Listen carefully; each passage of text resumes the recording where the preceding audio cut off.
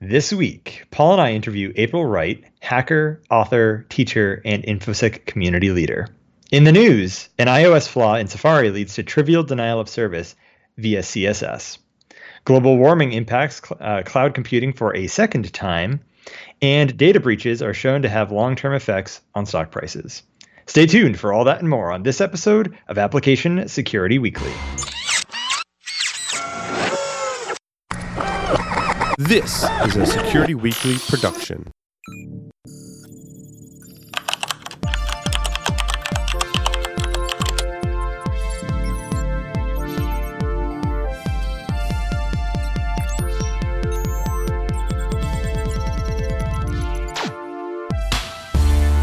Layered Insight is the industry's first embedded security approach for containers. Trusted by Global 1000 enterprises to secure their containerized applications, it's the only solution that requires no root privileges, has zero dependency on the underlying infrastructure, and is fully portable across any container environment. Unify DevOps and SecOps, enabling the rapid development of containerized applications without worrying about security. To learn more, please visit layeredinsight.com/ASW.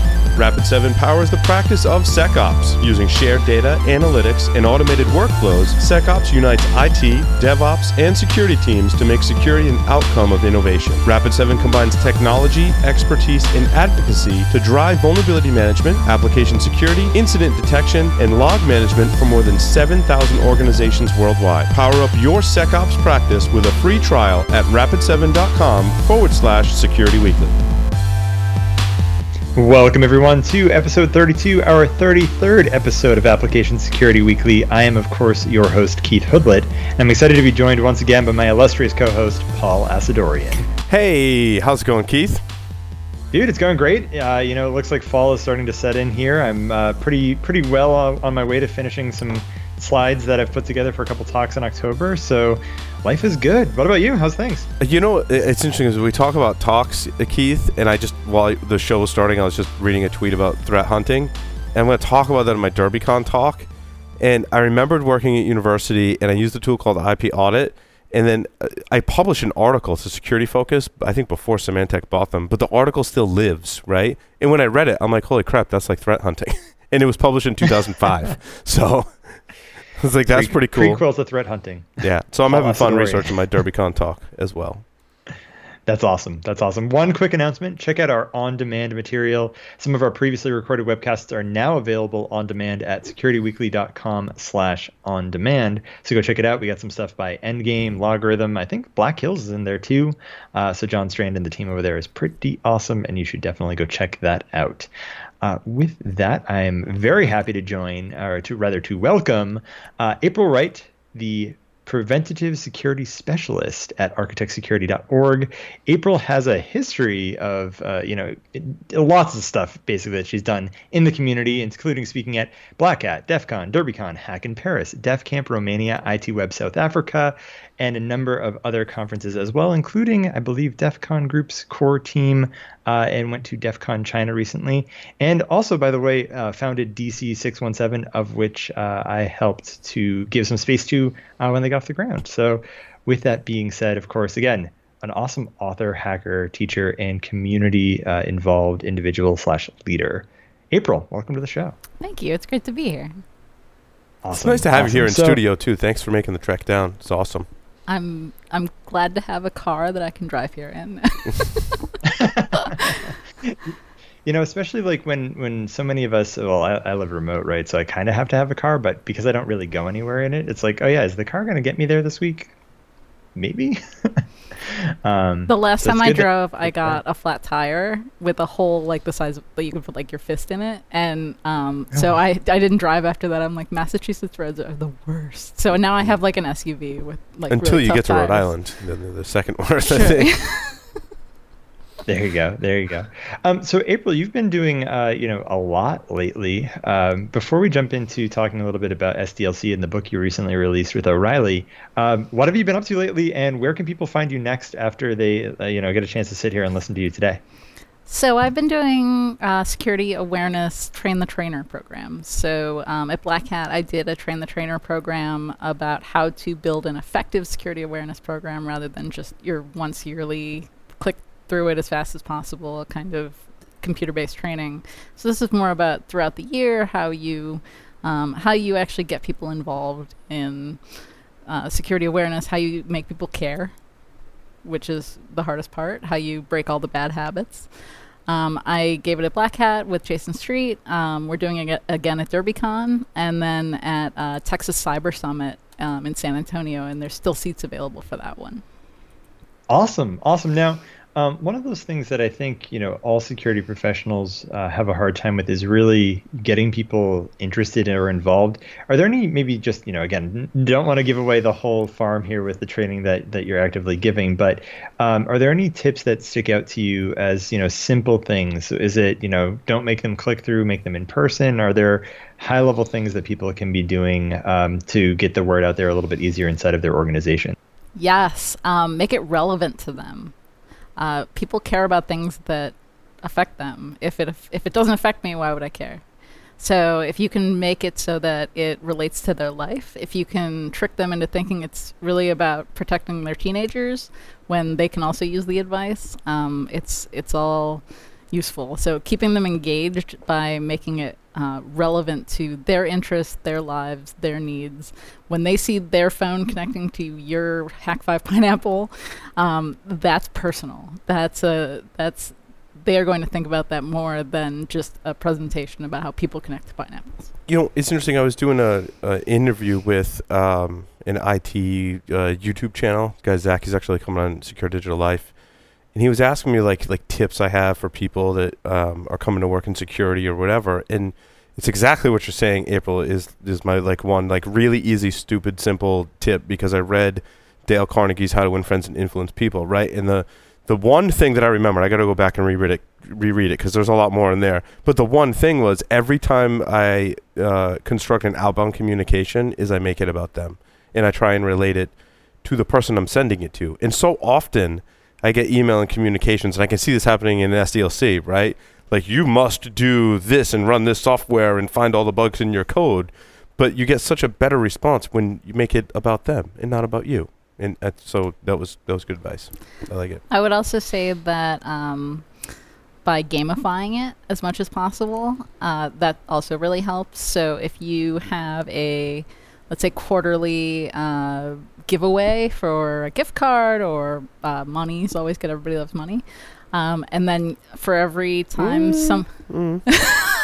most people love money. Most people need money. Let's put it that way. I like money. Do you like money? I like money. We should hang out. If you get that movie reference. See, she does.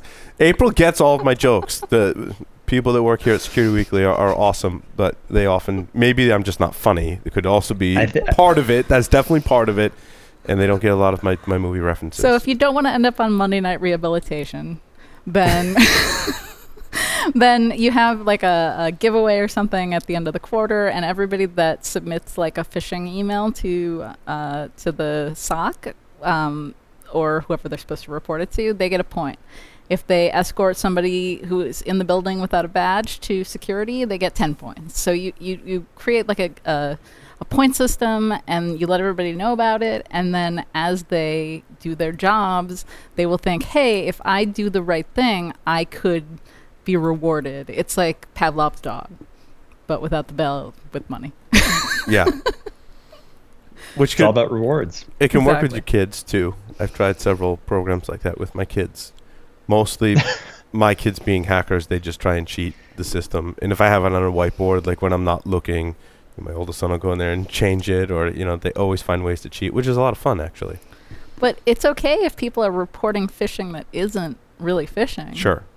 I mean, as long as they're not really abusing the system. If every email that comes in, they're just clicking a button to try and get points. But that's why you make that worth like 1 point, and other real valid things like escorting somebody or reporting a vish or reporting a spearfish even, or something like that, worth a lot more points. Do they lose a point if they report an email that they thought was phishing but really wasn't? Do you deduct points? That could be fun. I never thought of I don't know if everyone, but like if you reach 5, like maybe you lose a point. I would say no, because then that discourages them from doing it. Yeah, and you're right. You want them to be your advocates. You want them to be working for you, and you want them to be doing it because it reflects their interests. They like money. But now, Jason Street, who you're teaching a class with, right, and you're very good friends with, he is kind of the opposite view when we were talking on Paul Security Weekly, and he was advocating for repercussions if you were the cause of, let's say, a major data breach.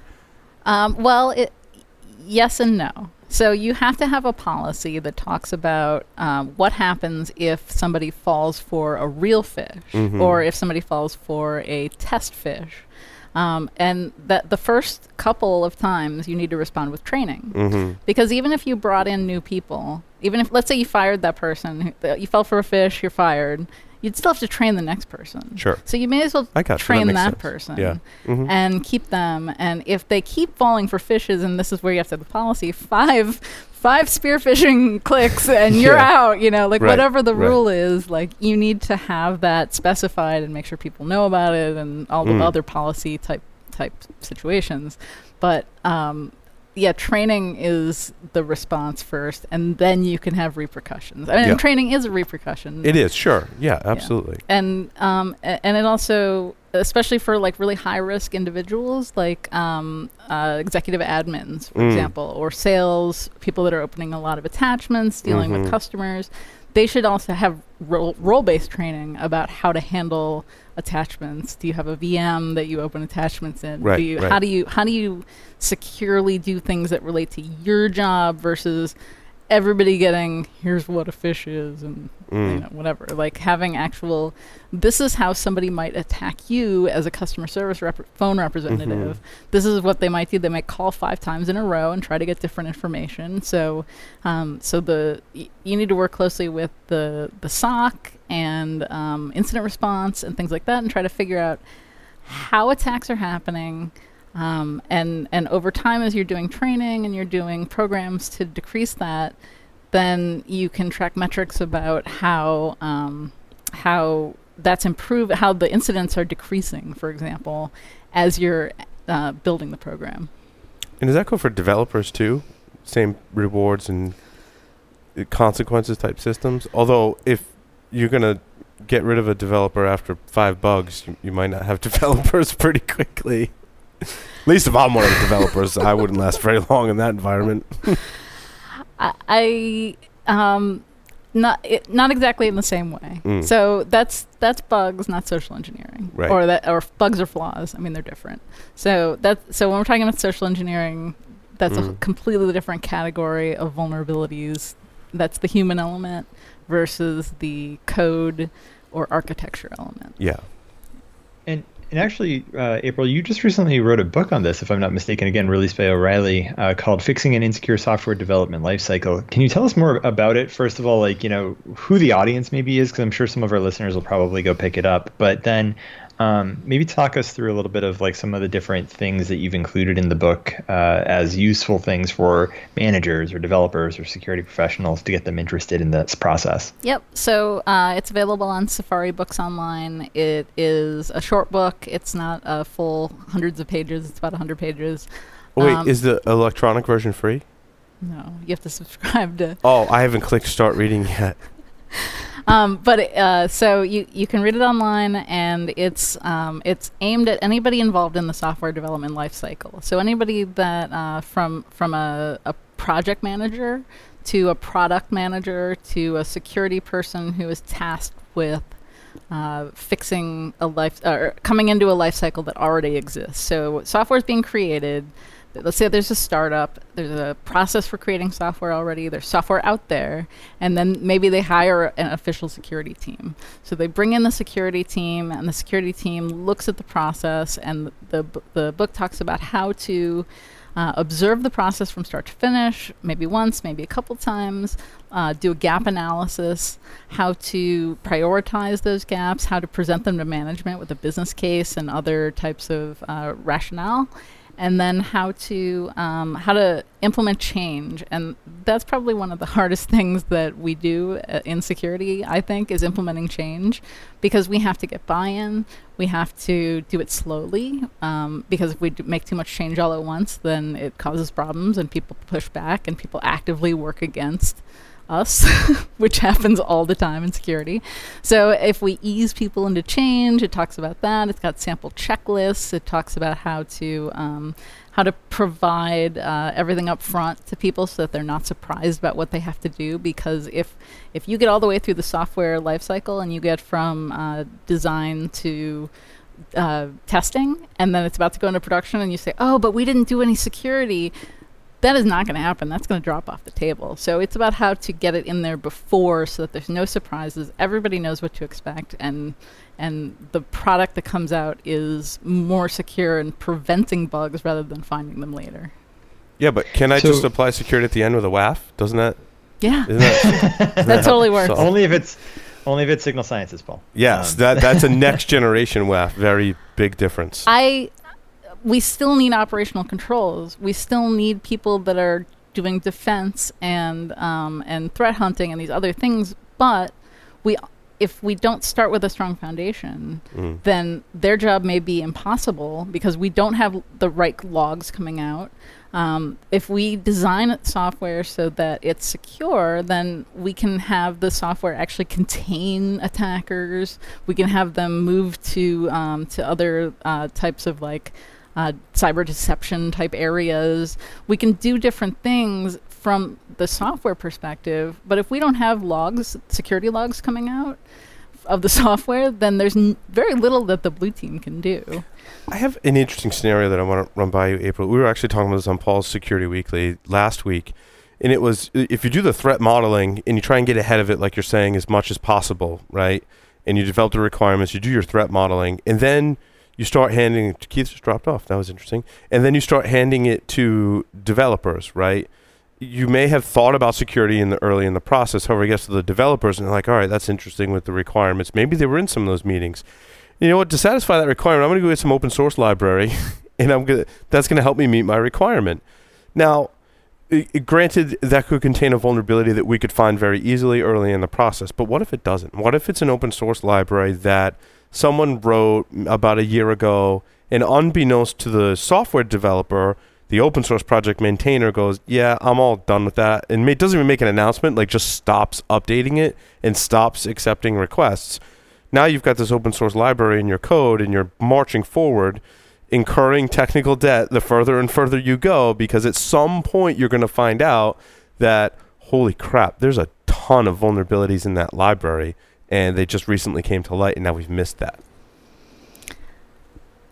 That's a problem with anything in terms of documentation. Mm-hmm. And I have this book. It's the funniest thing. It's 4 pages long. It's I won't even say the organization it came out of. It's about writing documentation for Unix admins or something. It's the shortest book ever. And we are so bad at writing documentation, but that's exactly why we need it. That's exactly why we need to have the information about what's in our products. And I think that's part of why, and I know it's a 4-letter word, but GDPR is it does have some good elements because it makes us look at what we're doing. A lot of companies didn't know what data they had. They didn't know what they were protecting. They didn't know what their crown jewels were. So by making people actually consider what's in the software, what makes the software work, what data do we have, by requiring the company to consider those things, I think that's really important. And I don't think we do it enough. And that is a huge problem, that we have these unmaintained software libraries. And I think that if we start using things like a style guide, mm-hmm. which requires developers to use certain libraries, for example, instead of getting their own. Yep. I think that is, I think. But someone has to check in on that process, right? Whether it's in the style guide or it's not. It's to back up your point, to saying you got to design it right from the beginning with security in mind. That you have to take into account that scenario and go, when you do this, you will use this library. And by the way, there's a process in place that every 3 months or so, we go check on those libraries to make sure that no one's abandoned it, that it maybe doesn't have vulnerabilities, or if it did, that we update it, and the whole thing. And that has to be in the process. There has to be some kind of check and balance for that specific scenario, which I believe so many organizations like Equifax completely left out of the equation. And I'm not picking on Equifax because they made mistakes that I've seen every single company, my own included, make over the years, right? Now, making them all in a row like that was the perfect storm. But again, don't be too hard on, all companies make mistakes and don't make the right decisions when it comes to these things. But, that's an example of the library issue that as we talk on this show, Keith, and it's been really apparent to me that that's a major problem, right? Because when we talk about Node.js, that has all those add-on packages. When we talk about developing browser extensions, those are really just more open source add-ons that are being dumped in. I mean, how long have we talked about WordPress plugins, being the same thing? And this could come back down to a Python library. I mean, we experienced it here with our own, internal software. We're just, developing, hey, when's the last time we actually updated all of our libraries? And we're like, oh man. And then when you update them, now you've got so much worse. So it's not even just security, it's technical debt in general that I think is a result of this problem. I think that DevOps automation can solve a little, maybe not solve a little bit of that, but come into play. So let's say that DevOps automation detects new libraries that are being used. And then you can look into them, you can track them, you can add them to some kind of program that can help. You can also have a procedure or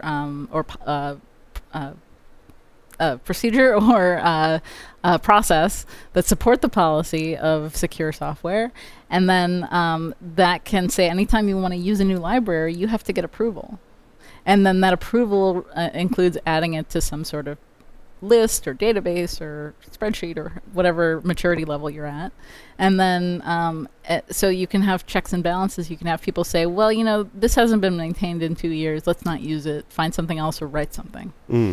That could almost be a function of QA. Like, let the developer put it in, submit it to QA, and then QA does that discovery and says, well, you got to go get back and get approval, or you have to do something if you really want to use this library. But you could feed into QA from DevOps automation, where it's detecting new libraries that are in use, and then feeding that to QA and then QA says, well, this wasn't here before, why are we using it now? And then you have justification, and it's all about documentation, unfortunately. Yeah, no, I like that process a lot, actually. That's the best answer I've heard to that when I've put it out to people. So, I have a kind of a chicken and egg type question that I always go back to, especially as people are moving more toward DevOps and we get some pushback from development teams on documentation.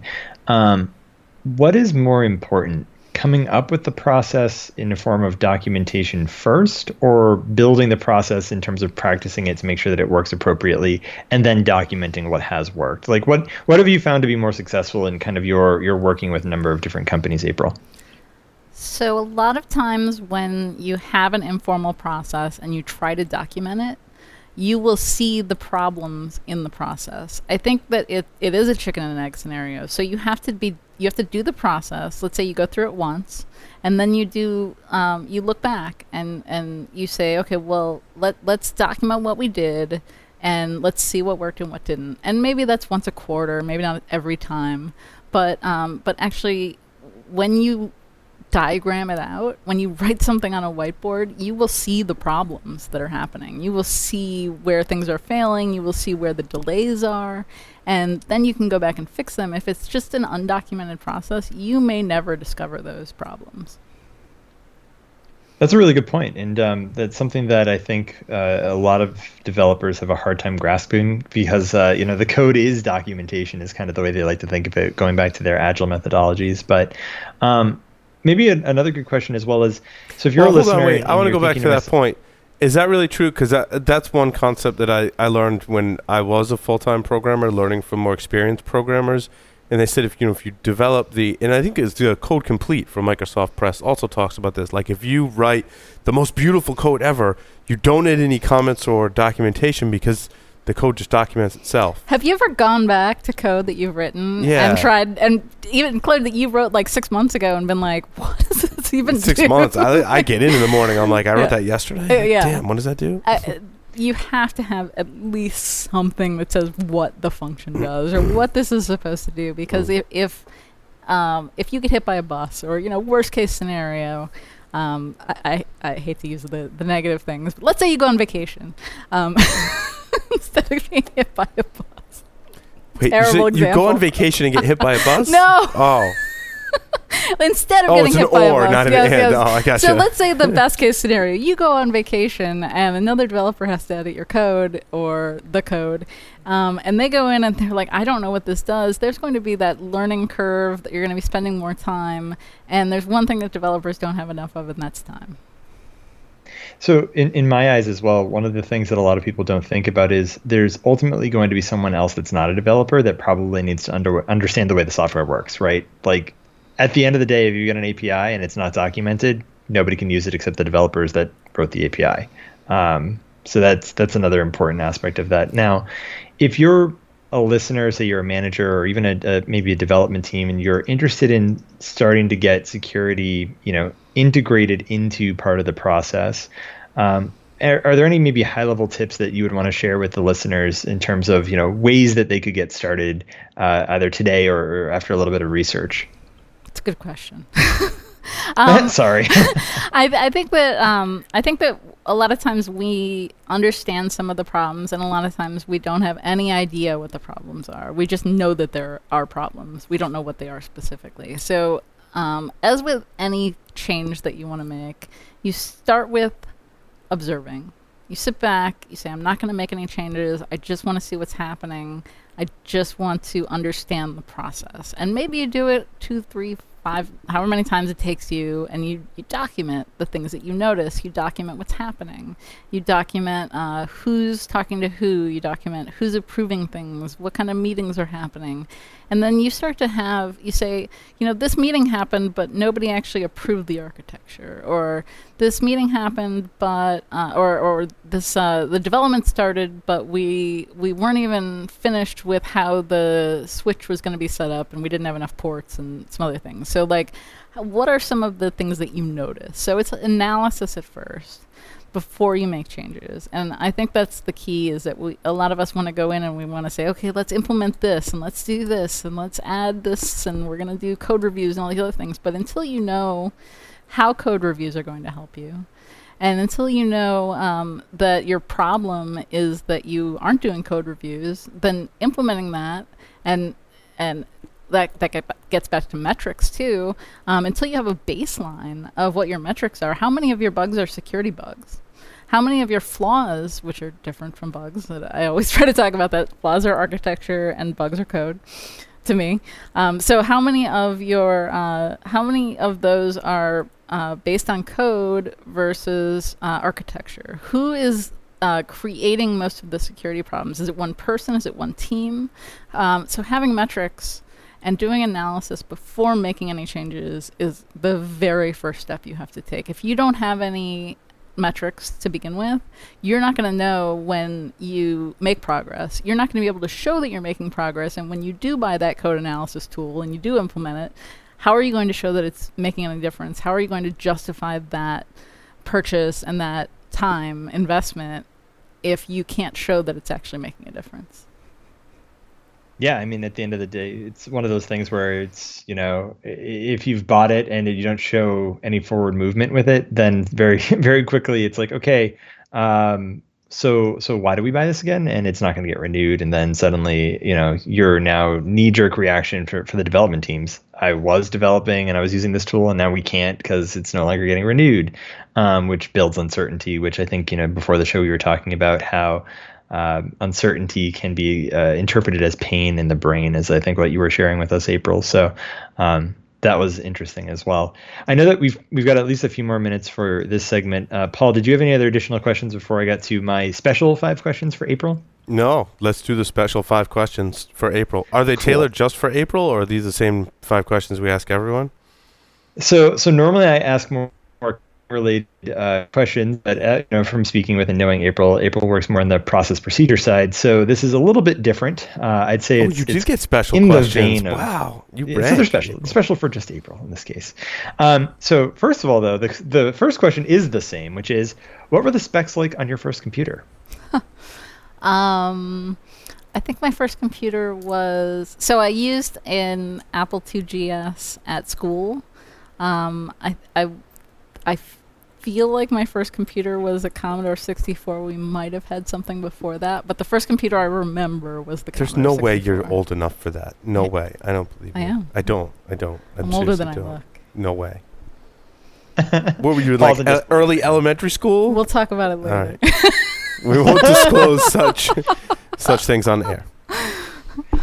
So then, let me also ask, what is your favorite editor for writing in? Since you've written a book, I'm sure you probably write a good amount of documentation as well. When you sit down to write something, what editor do you end up in usually?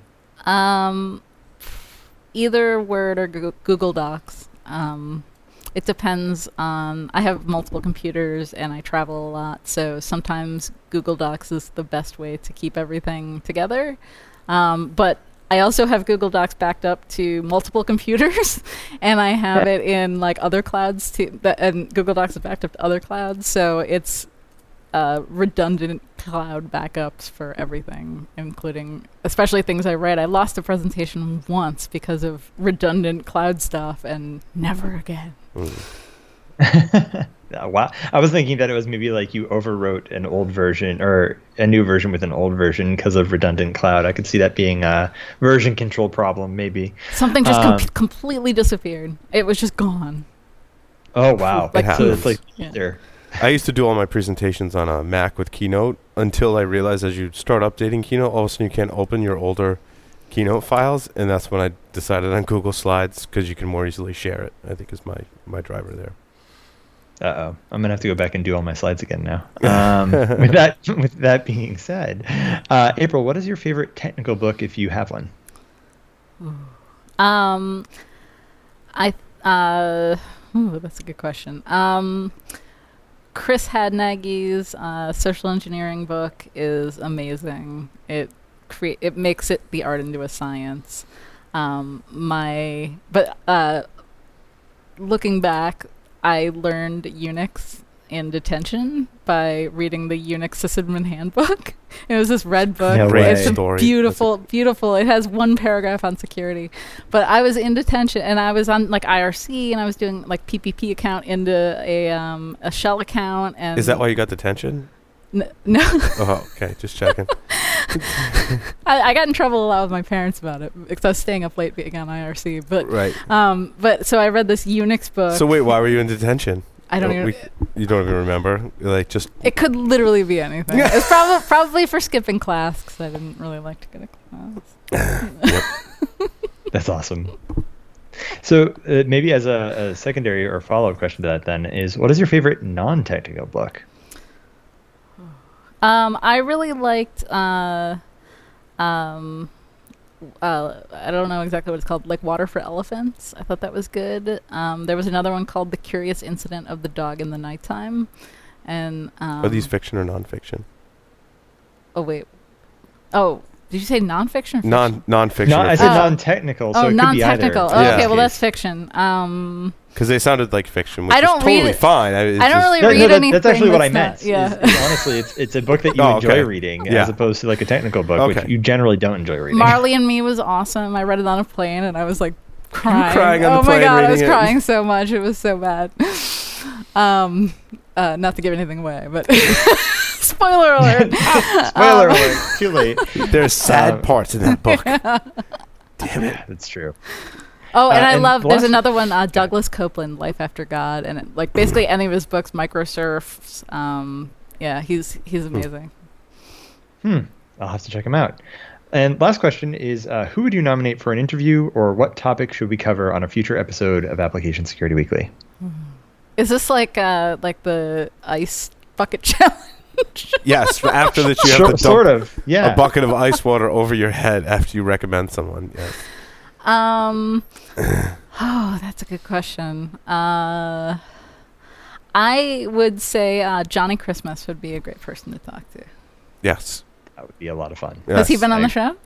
He has not. Oh. I met him in person, actually, I think for the first time, which is weird. We had that conversation. Like, I feel like we should have met before now, but I think this is the first time we've met in person kind of thing. So he and I met at a conference last year, and we both bonded over the fact that we call ourselves recovering introverts, because we learned how to not be introverts anymore. We were both like terrible at it and just, never talked to anybody. So we both overcame it, and we became speakers and other things. So we totally bonded over the recovering introvert thing. So yeah, he's a great guy, and Yeah, he's awesome. We can get him on the shows for sure. Definitely. Awesome. Well, in the meantime, we're going to take a short break, and then come back for the news. Signal Sciences secures the most important web applications, APIs, and microservices of the world's leading companies, protecting over 7,500 applications and 150 billion production requests per week. Signal Sciences Next-Gen WAF and RASP help companies increase security and maintain site reliability without sacrificing velocity, all at the lowest total cost of ownership. Signal Sciences' patented technology protects any application against any attack, with integrations into any DevOps toolchain. Signal Sciences. Demand more from your WAF. Learn more at signalsciences.com/PSW. Do you need a web application security solution that can improve your detection rate and enable easier remediation? Acunetics has a fully automated solution that can detect and report over 4,500 web vulnerabilities. Fast and scalable, it can scan thousands of pages without interruption, including HTML5, JavaScript, and single-page applications. Acunetics provides accuracy with the lowest false positives by combining black box and white box testing. For more information, visit acunetics.com/Security Week. Welcome back, everyone, to Application Security Weekly. This is the news for the week of the 16th. That was really punny. Apparently, I have been missing some good puns in studio while I was away. Do you guys need a minute to recover? Yes. Is everything okay? Cool. Oh, this is going to be so mad because it's something that we cannot repeat on air. Perfect. So I will be continuing to, be left in the dark while everyone laughs. It's okay. It's quite all right. I look forward to this.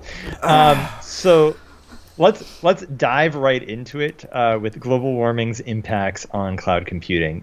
So story number 3, under bugs, breaches, and more. I thought it was interesting this week because Microsoft Azure in their Southwest region a couple of weeks ago had an outage, which I believe was reported as something due to like a lightning strike or some sort of major event that caused outages to power in the region. And ultimately, what ended up happening, or the reason for the shutdown in the data center, was the data center was just too hot. The cooling stopped working, and so it shut everything down rather than have damage to the servers themselves. Now, this is the second time that this has happened this year for Microsoft. They had one happen earlier this year in Dublin. And so, yeah, I mean, was it I don't the know, same Paul, thing? Because it sounds like an architecture problem in their data centers that the servers stay running and their backup generators are working awesome, but when they lose power, there's some event, the cooling systems don't have the proper backups. Which I could see, because if you've ever seen cooling systems for a data center, they're massive. And you can imagine what it must take to power the cooling system off of a generator. Of course, the generator puts off its own amount of heat, so you making sure that that's away from... Right. Yeah. It does sound like an data center architecture issue. Potentially. Well, I mean, there's also, for me, the way I'm looking at this is I think we're going to see more of this more often, even if it's, cooling systems are able to keep up with how many people are moving to the cloud these days, and just with how hot certain regions of the world seem to be getting, the Southwest being one of them. I mean, they've had record-breaking heat all summer, and as well, by the way, in Dublin. So parts of London and in Europe, Great Britain, etc., have had record-breaking temperatures all season yet again. And so it makes me wonder if at some point we reach this kind of critical mass of so many systems running so hot inside of data centers, and it's just so hot outside that you can't actually off-put the temperature successfully. So because everyone's dumped their physical iron and put it up all in the cloud. So like not everyone, but most people's servers now aren't in there. They're in someone else's data center, and they're all in the same similar data center. But isn't part of that problem the fact that we're trying to stick all of these like computers in so tight, trying to maximize space, and they should be able, the manufacturers should be able to make heat sinks and fans and things that can actually keep their stuff cool when there's other heat around. It shouldn't be entirely on the data center. It is. No, that's true. I mean, even if our small server closet that we have, and I even use the term closet loosely, there's an air conditioning unit in there and a sensor that sends my phone an alert if the temperature gets over like 78 degrees. Do you have like a Nest in there? No, it's a SmartThings. It's a SmartThings sensor actually that monitors it. Yeah. because it's amazing if the air conditioning, even if that one unit can't keep up, if the air conditioning goes off in the rest of the building, that one unit can't keep up. It seems like in certain parts of the world you could use more space for the data center and then have better cooling by actually having space in between the servers instead of 1U, 1U, 1U, 1U, or whatever you're doing. And then you can have airflow. Or liquid cooling too. We were talking earlier about Microsoft's under sea. It's like the under the sea dance. Under the sea, yes. It's like the under the sea dance, except it's the under the sea data center. Well, and so they actually, we talked about that. Gosh, I feel like it was a month or two ago on this show. It might have been in Pulse Security Weekly. I don't recall exactly which one, but yeah, I mean, literally, it was something that they were launching, I think, off of the British Isles, that had some sort of like power generation or battery power that was generated based on like the waves, right? So like the motion of the ocean, in this case, literally, was what was actually charging the data center to some degree. Not to mention, of course, cooling as well, right? Because it was literally water cooled by being submerged. And sharks with freaking laser beams. I know, right? Like now you've got a whole different set of threats. Physical security to the max. Is that their physical security? It's sharks with laser beams. Yeah. Well, yeah. Imagine doing a pen test. Right? You got to do a pen test. Do you have like cameras on the outside? Like, you have sharks with cameras. Sure. I mean, that is one of those situations where it's like, eventually, is the surface of the Earth going to get too hot to run data centers in areas that don't cost too much from a space location?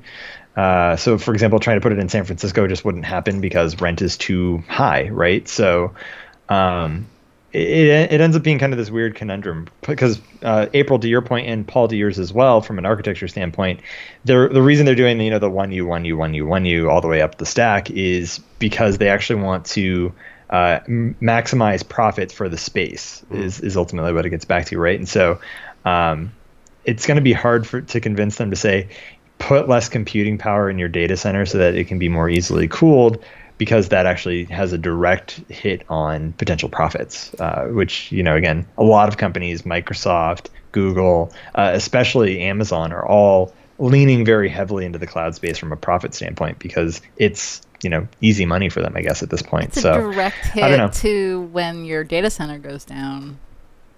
So it's a risk-based decision. Either way. Yeah, no, absolutely. And not to mention just good failover processes, right? Like that would have helped a lot.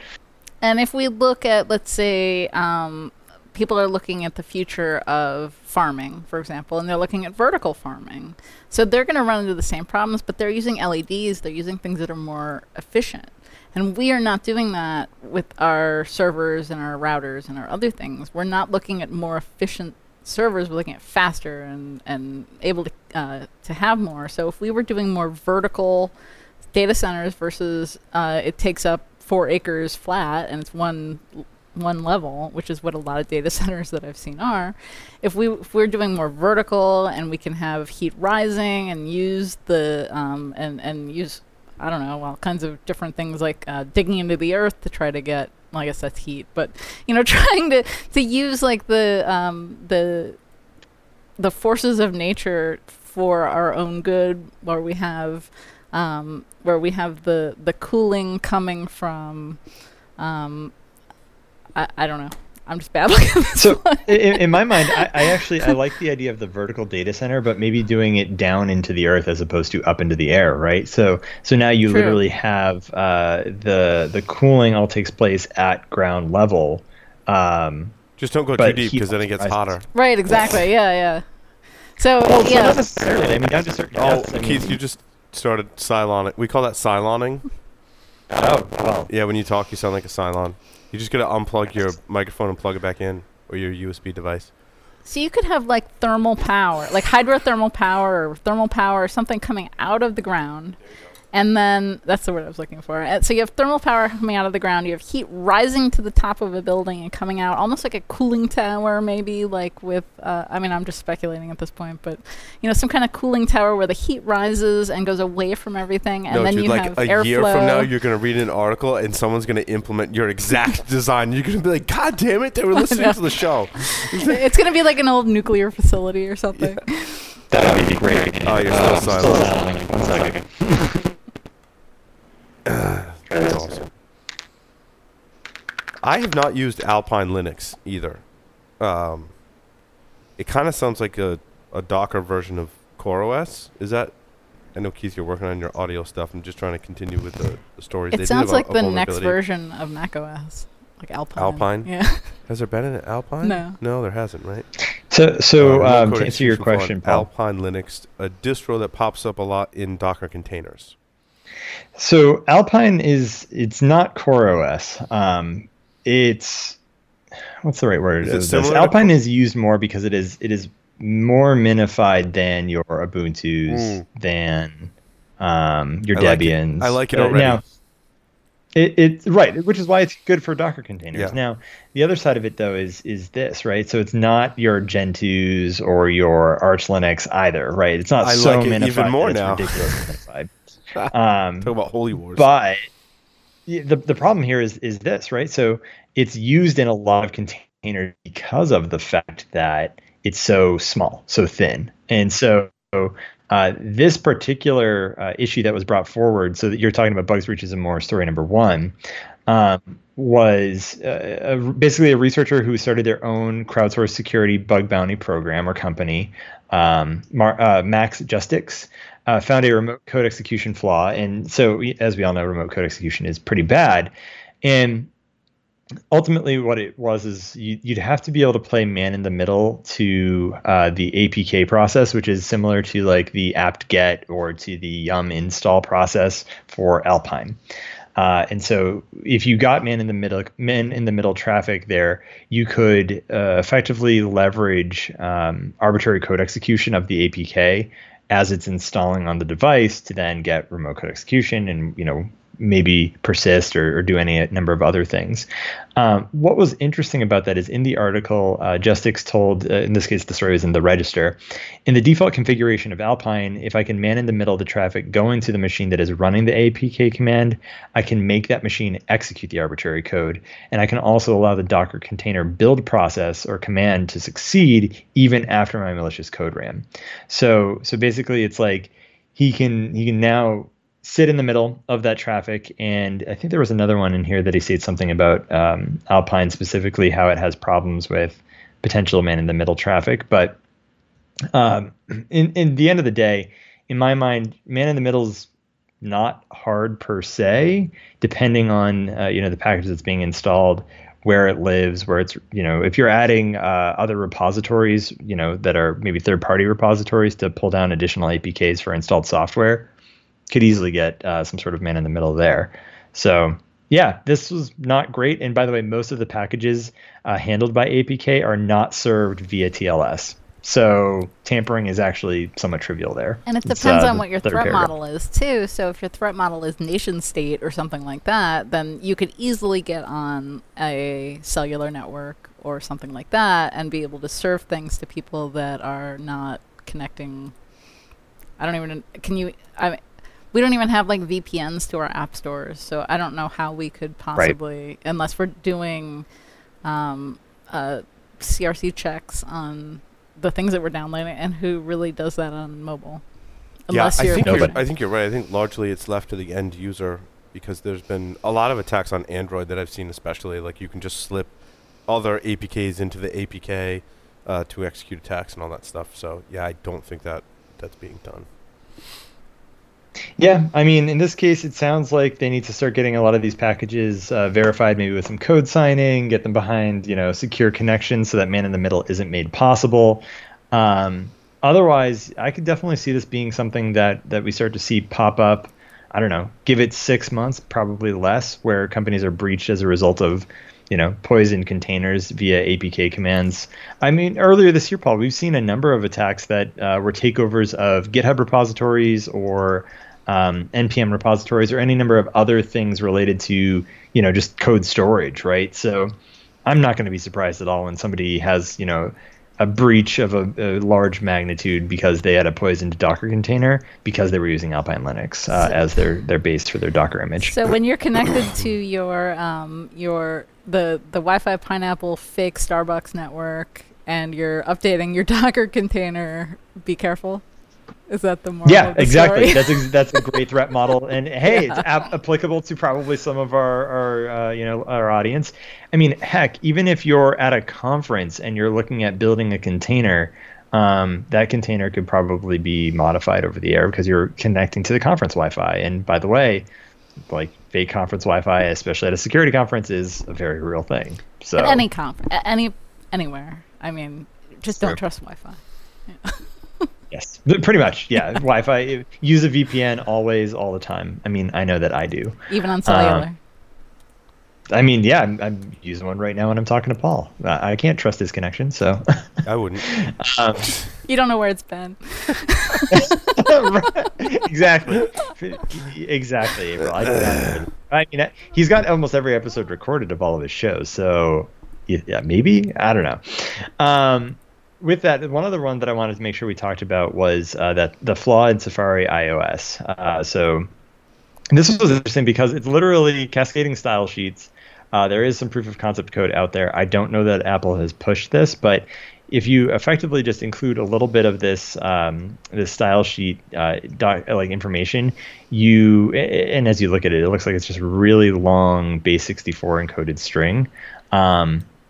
The Safari browser on iOS can't read it, and so it will literally remote restart your iOS device. So yeah, not great. Basically, looking at base64 base images potentially in background on repeat causes iOS to crash. That's an interesting implementation of fail securely. Right. So it's like just maybe don't render, or don't think about rendering, or don't allow that style process. Yeah, I don't know. Some kind of pop up like something's wrong.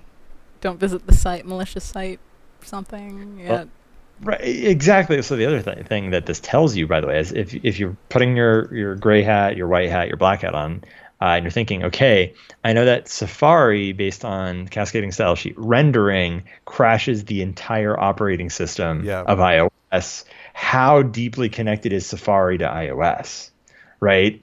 So and it's obviously missing some kind of bounds checking in there to catch some of these exceptions, right?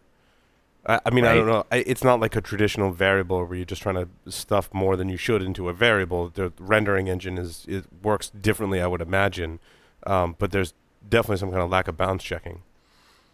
Yeah, that is going to be a bug that comes back and either has really bad ramifications or gets reported to Apple, who I believe is now paying for iOS bugs as part of their bug bounty more openly, at least, than they used to be. So who knows? Maybe someone will make some serious cheddar off this. I wonder if that's signature-based or behavioral-based that they're detecting, where it reboots. That is a good question. Honestly, it doesn't go into it. And I have about to test myself. Interesting. Because if it's behavioral based, then there's probably other things that you could do. If it's signature based, then that means that somebody created this. Right. Well, and I mean, we're going to use our mobile phones to vote, so this could definitely be used to disrupt an election, because you just send everyone a link that crashes their phone and then they can't vote. So it's a good thing I don't have multiple phones. Vote early, vote often. I know, right? Well, that's the other thing. I didn't even want to get into that, but we can totally go there. Yes. So story number one, if you build it, they will come. It is actually a little bit of an older story. I think it came back or maybe late last month, earlier this month, but I wanted to circle back on it because the state of West Virginia Secretary of State Mac Warner has said that they're going to go ahead and use a blockchain technology with a recorded public digital ledger to allow for ballots to be cast by individuals that are overseas in the armed forces in this midterm election. But now let's think about that. That actually is an interesting use case for blockchain and not out of the realm of possibility. I mean, of course, it depends on how the system is implemented. Mobile phones make it a little scary for me. But if you think about what the blockchain is, it is very much a public ledger whose purpose is to preserve transactions.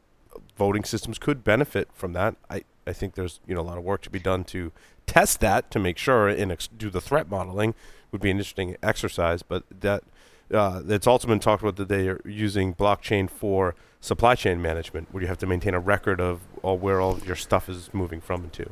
It preserves the integrity of the votes. It does not defend against affecting anything before the vote is cast. So, like we saw at DEF CON with the voting machine hacking village.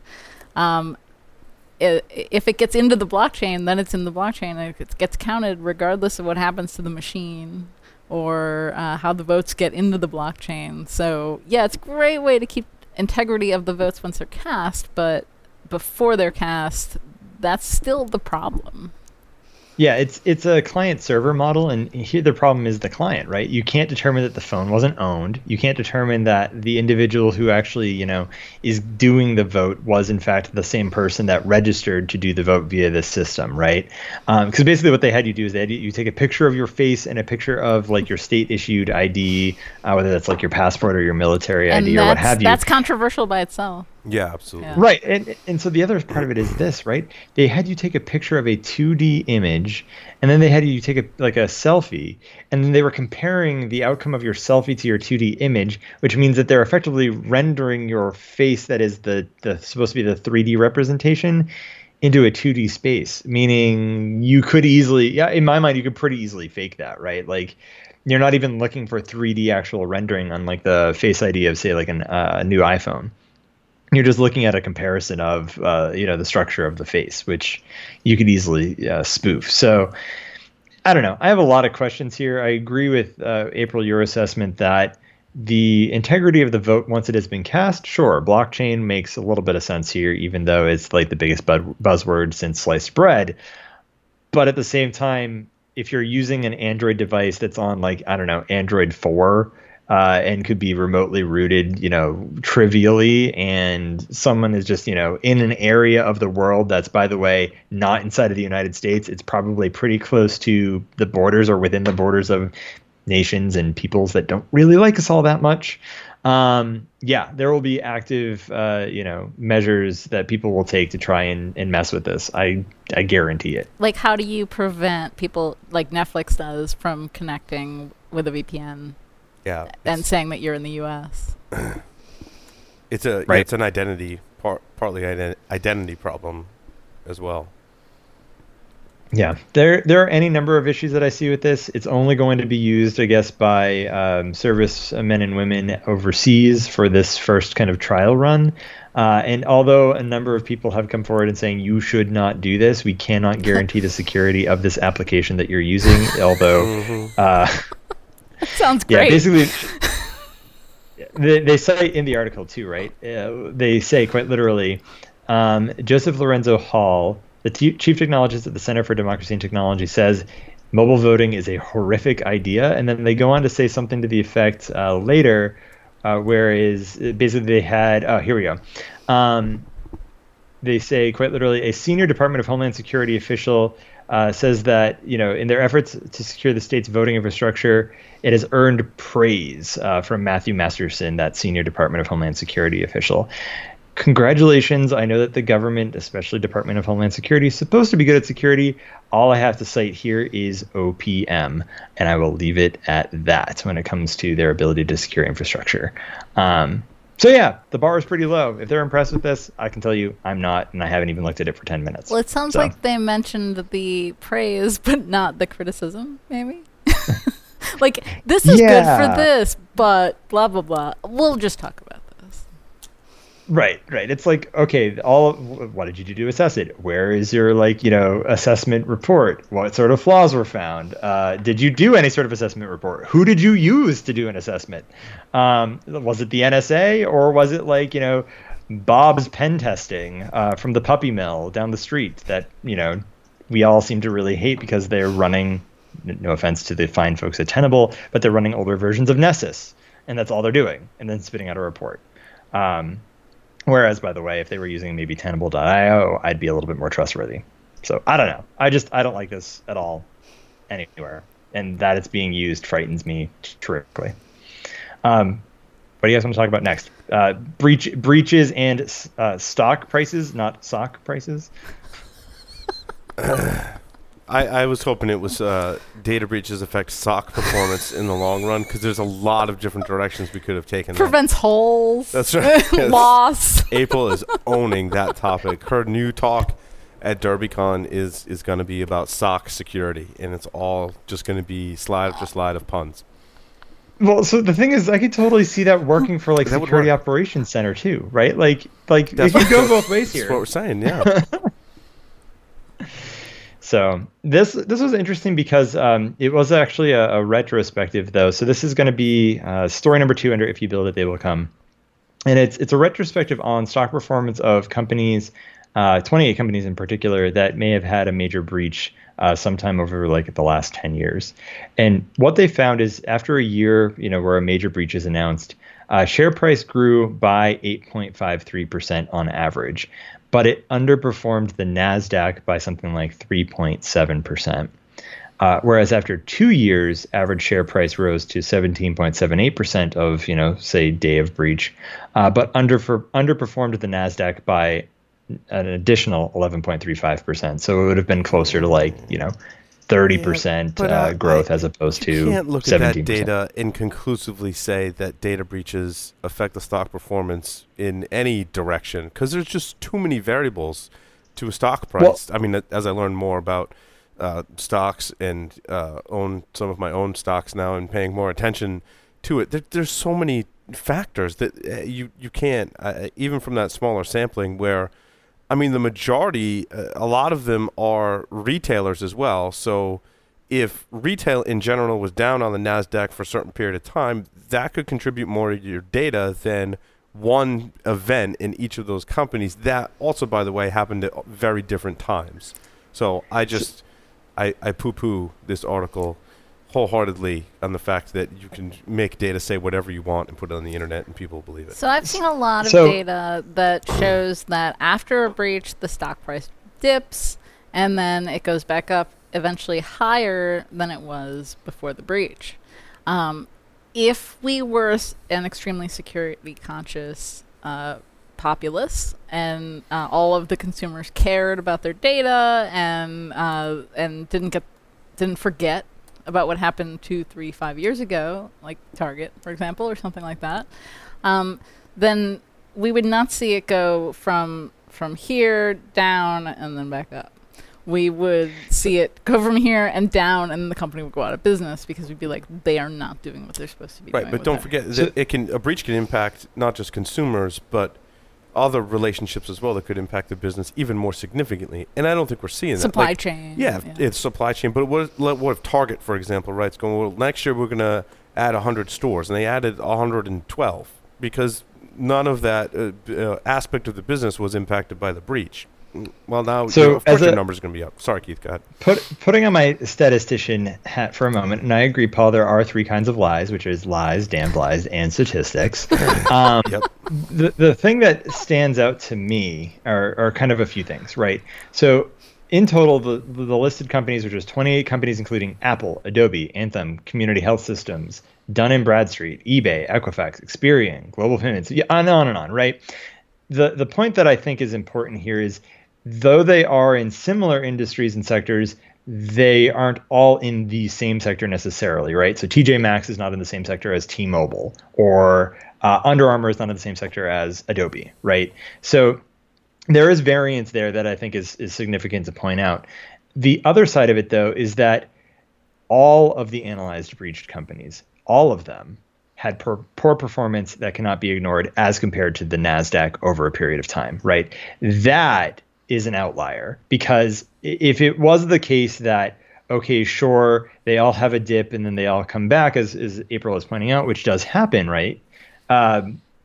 You'd have maybe a handful of them, or maybe half of them, that continue to have poor performance against the NASDAQ comparatively post-breach.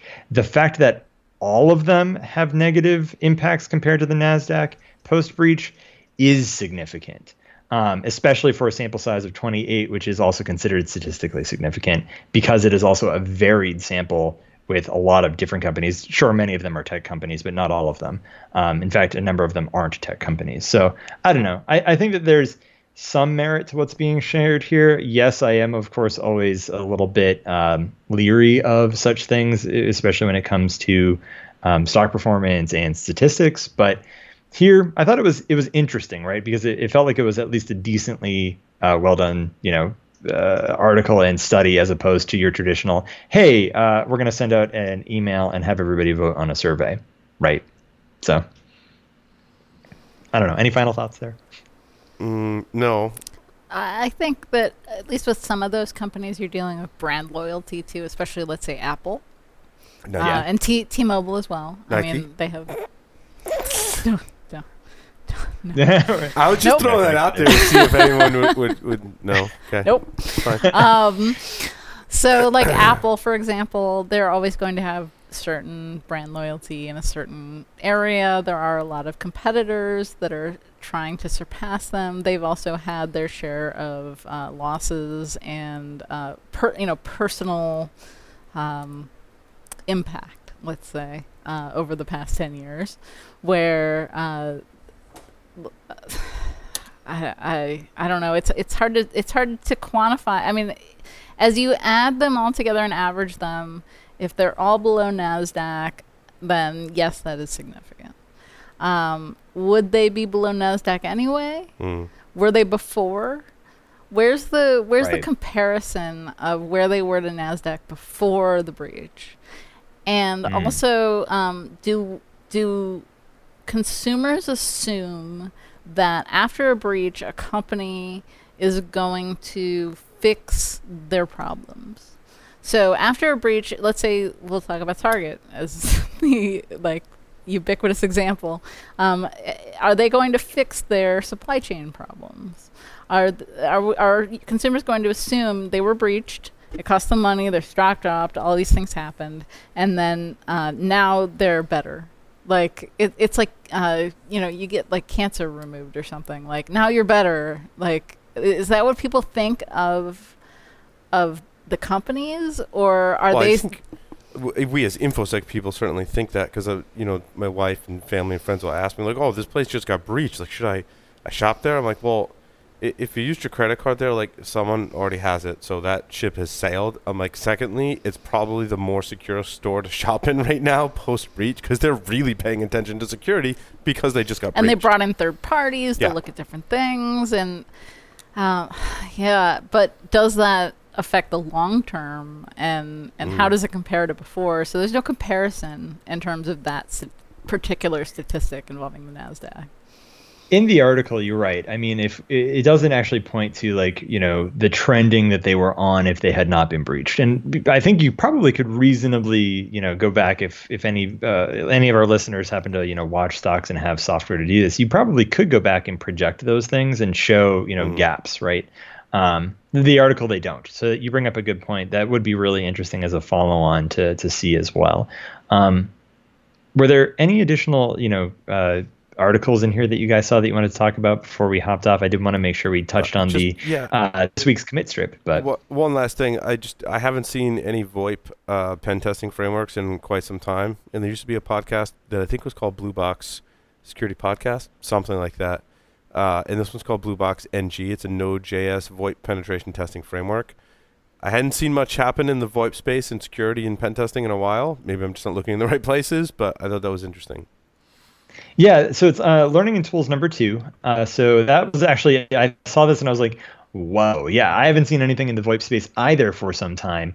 But here we had someone built, as you said, Blue Box NG, which is a Node.js framework, includes auto VoIP, UC pen testing, report generation, performance, RFC compliance, SIP TLS and IPv6 support, SIP over WebSockets, and support for RFC 711 or 7118. Shodan, so it also has some Shodan stuff in there. SIP SQLi checks, SIP torture or RFC 4475 for partial support. Geolocation, command completion, cross-platform support, automatic vulnerability searching, including CVE, OSVDB, and NVD, automatic exploit searching for ExploitDB, PacketStorm, and Metasploit, dumb fuzzing.